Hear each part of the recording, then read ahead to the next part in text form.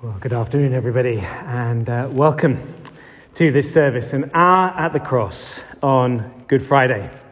I haven't been into town, but I'm told by somebody on the way in that it's all hustle and bustle out there. But this is a quiet place for contemplation and reflection and prayer this afternoon on Good Friday. And many have pointed out that Good Friday seems like rather an odd name for the day in which we remember somebody's death. Especially the death of one so wonderful as the person who St. John has spent the last 7 Sundays painting a portrait of for us. We've said the last several Sundays, if you've been with us, as we've been working through the 7 signs of John's Gospel, that St. John's Gospel falls into 2 halves. The first half is the 7 signs that we've been looking at, and the second half moves towards Jesus' death. The upper room, the Garden of Gethsemane, and the events of Easter weekend. The New Testament lectionary readings, which are set for today, actually are the whole of chapters 18 and 19 of John's Gospel. And I suppose I'm ashamed to say that I wasn't feeling quite brave enough for us to tackle all quite so much as 2 whole chapters. So instead, what we're going to do over the next hour is to take 3 sections from those chapters as we meditate and reflect together on why it is that Christians have always believed that Jesus' death is good. Good news. Good news then, and good news for us today. And so in each of these 3 scenes, these 3 vignettes, we're going to focus on an object which appears, one of the props, if you like, if it were being acted out as a drama through the narrative, all beginning with C. A cup, a crown, and a cross. And each one is symbolic of something which Jesus accomplished for us on Good Friday that makes it Good Friday. So for each scene, we're going to hear the verses read, and we're going to reflect on the significance of those 3 objects, those 3 props, and then we'll have space for silence and for prayer and to hear some music to help us in our worship. We're going to remain seated throughout, although if you care to move around or kneel at any point, then please feel free to do so. And after this, the service is going to flow through without any further introductions or announcements. So if you'd like to follow along, the readings are going to begin at John chapter 18, which you can find in the Pew Bibles on page 1086. 1086, John chapter 18. But before we go any further, let's begin in prayer.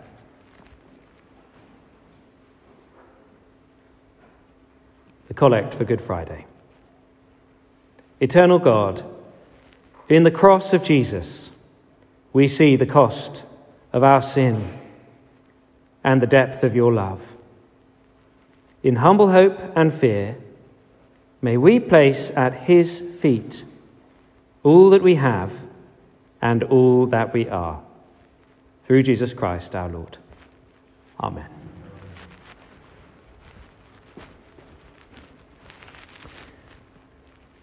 Several years ago, I was involved in organising a youth group for teenagers in our church. And when I first started helping with this youth group, I was told that there was an initiation test for new leaders, which involved a meal with the kids, during which a cup was passed around the table, and each member of the group contributed something nasty to the cup, which then had to be drunk by the leader. I'll spare you the precise details, but suffice to say, it was not a pleasant experience drinking that cup. Well, in verse 11, Jesus mentions the first of our 3 props, the cup.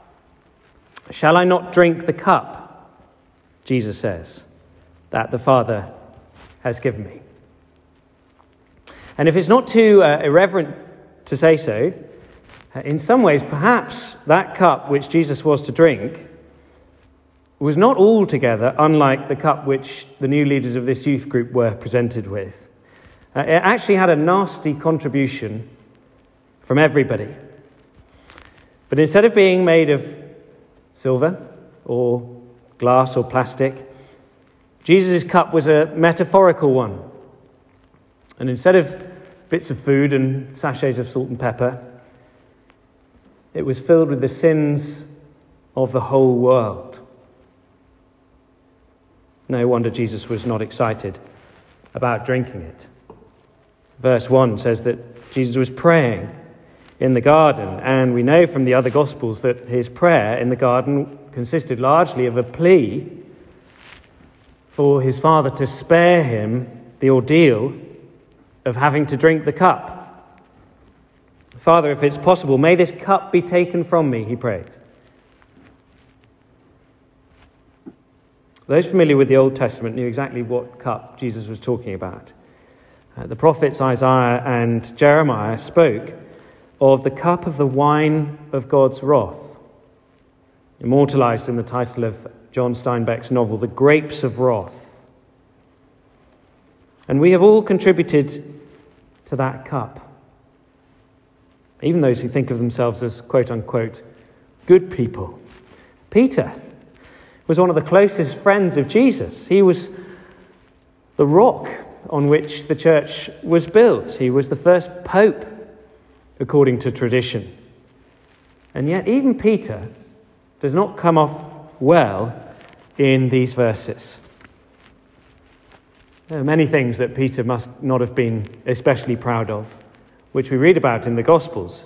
We wonder why they were included. They were so embarrassing for him. The time he tried walking on water but ran out of faith and started sinking. The time that Jesus said to him, "Get thee behind me, Satan." That must have stung a little. The time that he brought a sword along to defend the Prince of Peace and chopped off one of the servants' ear. I always wonder why John tells us his name in verse 10. Malchus. Why do we need to know that? Did Malchus go on to become a member of the early church? We don't know. But nevertheless, Jesus had to command Peter in verse 11, "Put your sword away." But by far the most shameful, embarrassing thing which Peter did in the Gospels was his threefold denial of Jesus. Verse 17, "You aren't one of this man's disciples too, are you?" she asked Peter. He replied, "I am not. I am not." He denied Jesus by his actions, and he now denied him by his words. He made his own contribution to the cup of the wine of God's wrath, as we all have contributed. We all have denied Jesus in thought, in word, in deed, through negligence, through weakness, through our own deliberate fault. 3 times Peter said, "I am not, I am not, I am not." But 3 times Jesus said, "I am. I am," verse 5. "Jesus of Nazareth," they replied, "I am he." Verse 6, when Jesus said, "I am he," they drew back and fell to the ground. I am the one who will drink the cup of the wine of God's wrath. Not God's wild, uncontrollable rage, but his righteous and settled personal hostility to all evil, injustice, unrighteousness, and sin. Jesus drank that cup. Jesus bore the wrath of God. On the cross, as Jesus died, the wrath of God was satisfied because Jesus drank the cup. He dealt with the problem of your sin and mine. So let's be still for a few moments and reflect quietly. 2 questions to steer our thoughts and our private prayers. Are we honest about our own contributions to Jesus' cup? Do we recognize what we've put into it? The more honest we are, the more thankful we'll be that he drank it for us. But secondly, have we actually allowed him to drink that cup for us? Have we allowed him to drain the dregs, or are we still attempting to deal with some aspects of sin in our lives, carrying the burden and in the ill effects of our wrongdoings ourselves, our own sin, the sin of others? Well, perhaps in the quiet, let's hand Jesus the cup and allow him to drink it for us.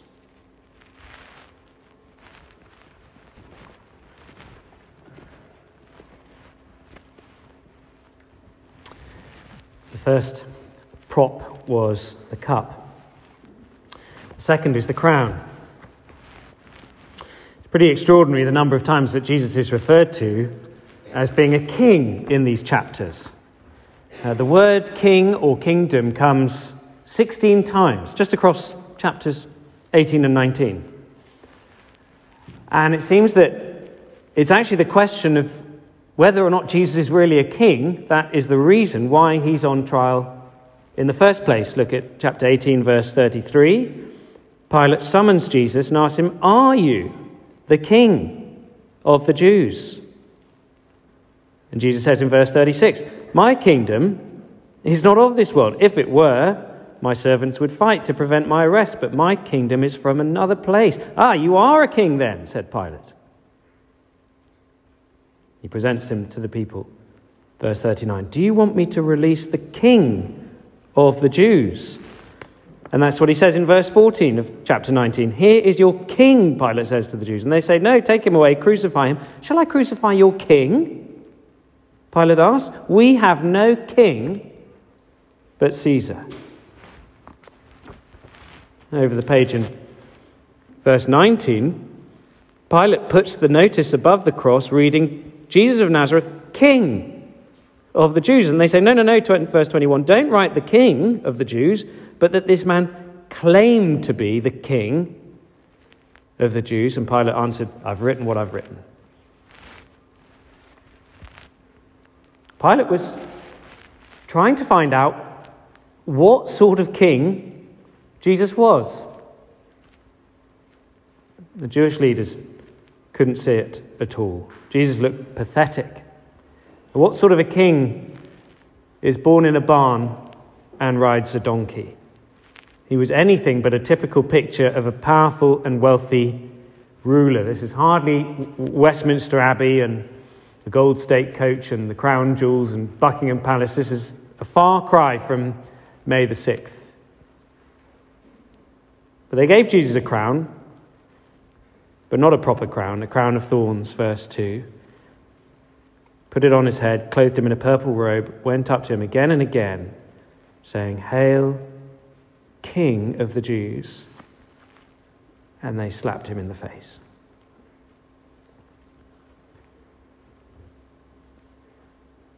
They had no idea that Jesus is in fact the King of Kings. That his kingdom was not of this world, but that it would go on to reach down the centuries and across the globe, so that here we are 2,000 years later, 2,000 miles away, claiming to be his loyal subjects, citizens of the kingdom of heaven. We're still here. Earthly kings come and go, don't they? We have no king but Caesar, they say in verse 15. Well, where's he? Caesar's reign came to an end. And this year, we'll be given a special holiday to celebrate the coronation of King Charles. Not next year, though. And yet, every year, we have a bank holiday to celebrate King Jesus' coronation.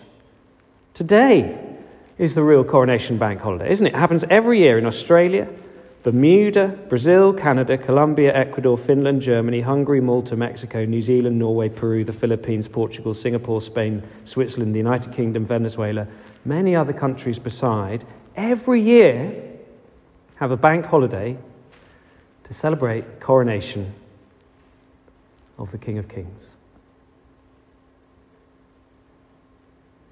Why is it Good Friday today? What happened on Good Friday to make us call it that? Well, for one, Jesus drained the cup to deal with our sin. but he also wore the crown to become our King. So let's be still again and reflect and pray quietly. A few questions to guide our prayers. Have we bowed the knee and declared Jesus to be our King?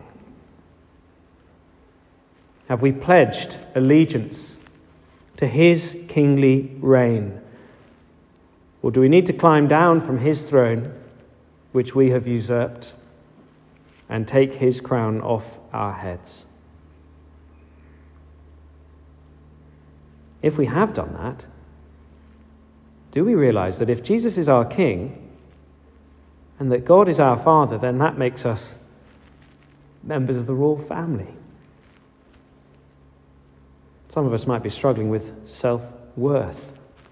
Well, Paul writes to the Ephesian church that God has raised us up with Christ and seated us with him in the heavenly places. Where's that? On a throne. Jesus has seated us on a throne next to him. Let's be still.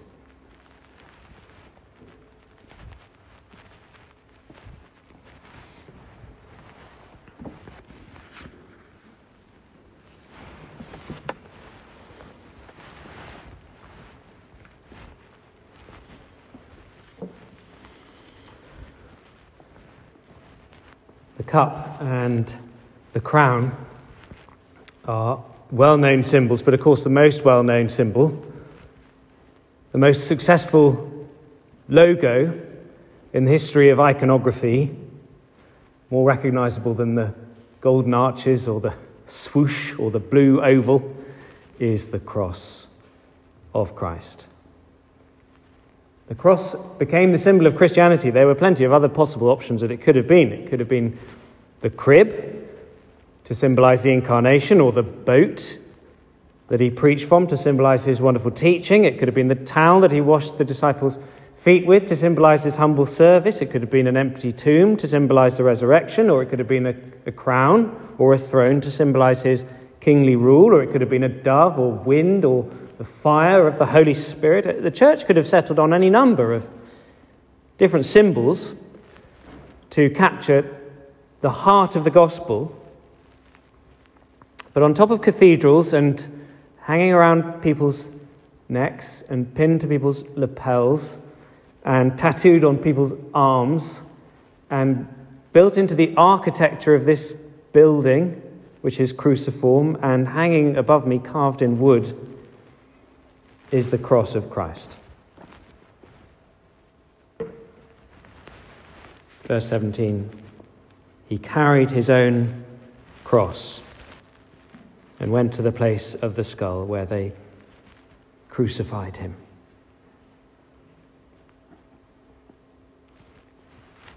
You may have noticed that this church building isn't quite straight. Lots of churches around here are like that, apparently, not because the architect got the calculations wrong. It seems to be deliberate. Nobody quite knows why. There are a few theories, but one is that because the building is in the shape of a cross, that this bit represents the bowed head of Jesus as he breathed his last. Verse 30, when he had received the drink, Jesus said, "It is finished," and with that, he bowed his head. It is finished. As he bowed his head, Jesus said what I think are three of the most precious words in all the Gospels. It is finished. Not the pained and confused cry of anguish from a man who never expected this to happen, but the contented declaration of satisfaction from a man who knew exactly what he had to do and who had now completed his task. It is finished. The words of a great painter as he lays down his brush after the last stroke, or the homeowner after they've made the final mortgage payment, or the marathon runner as she crosses the finish line. It is finished. It is finished. Verse 28, Later, it says, knowing that everything had now been finished. And so that the scripture would be fulfilled, Jesus said, I'm thirsty.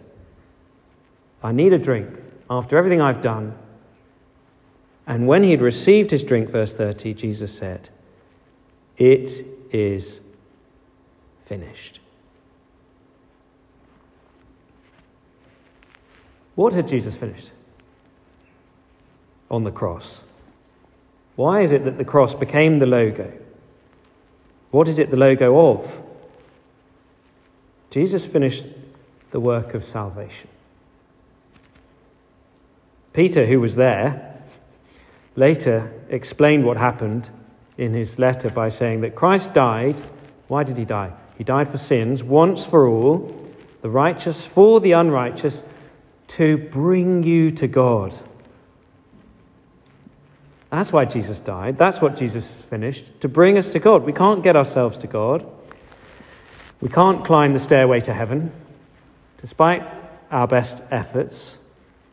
God himself, in the person of his Son, had to come down to get us. That's why Jesus came. He came to save us. That's what he finished as he breathed his last. And that's why the cross is such good news.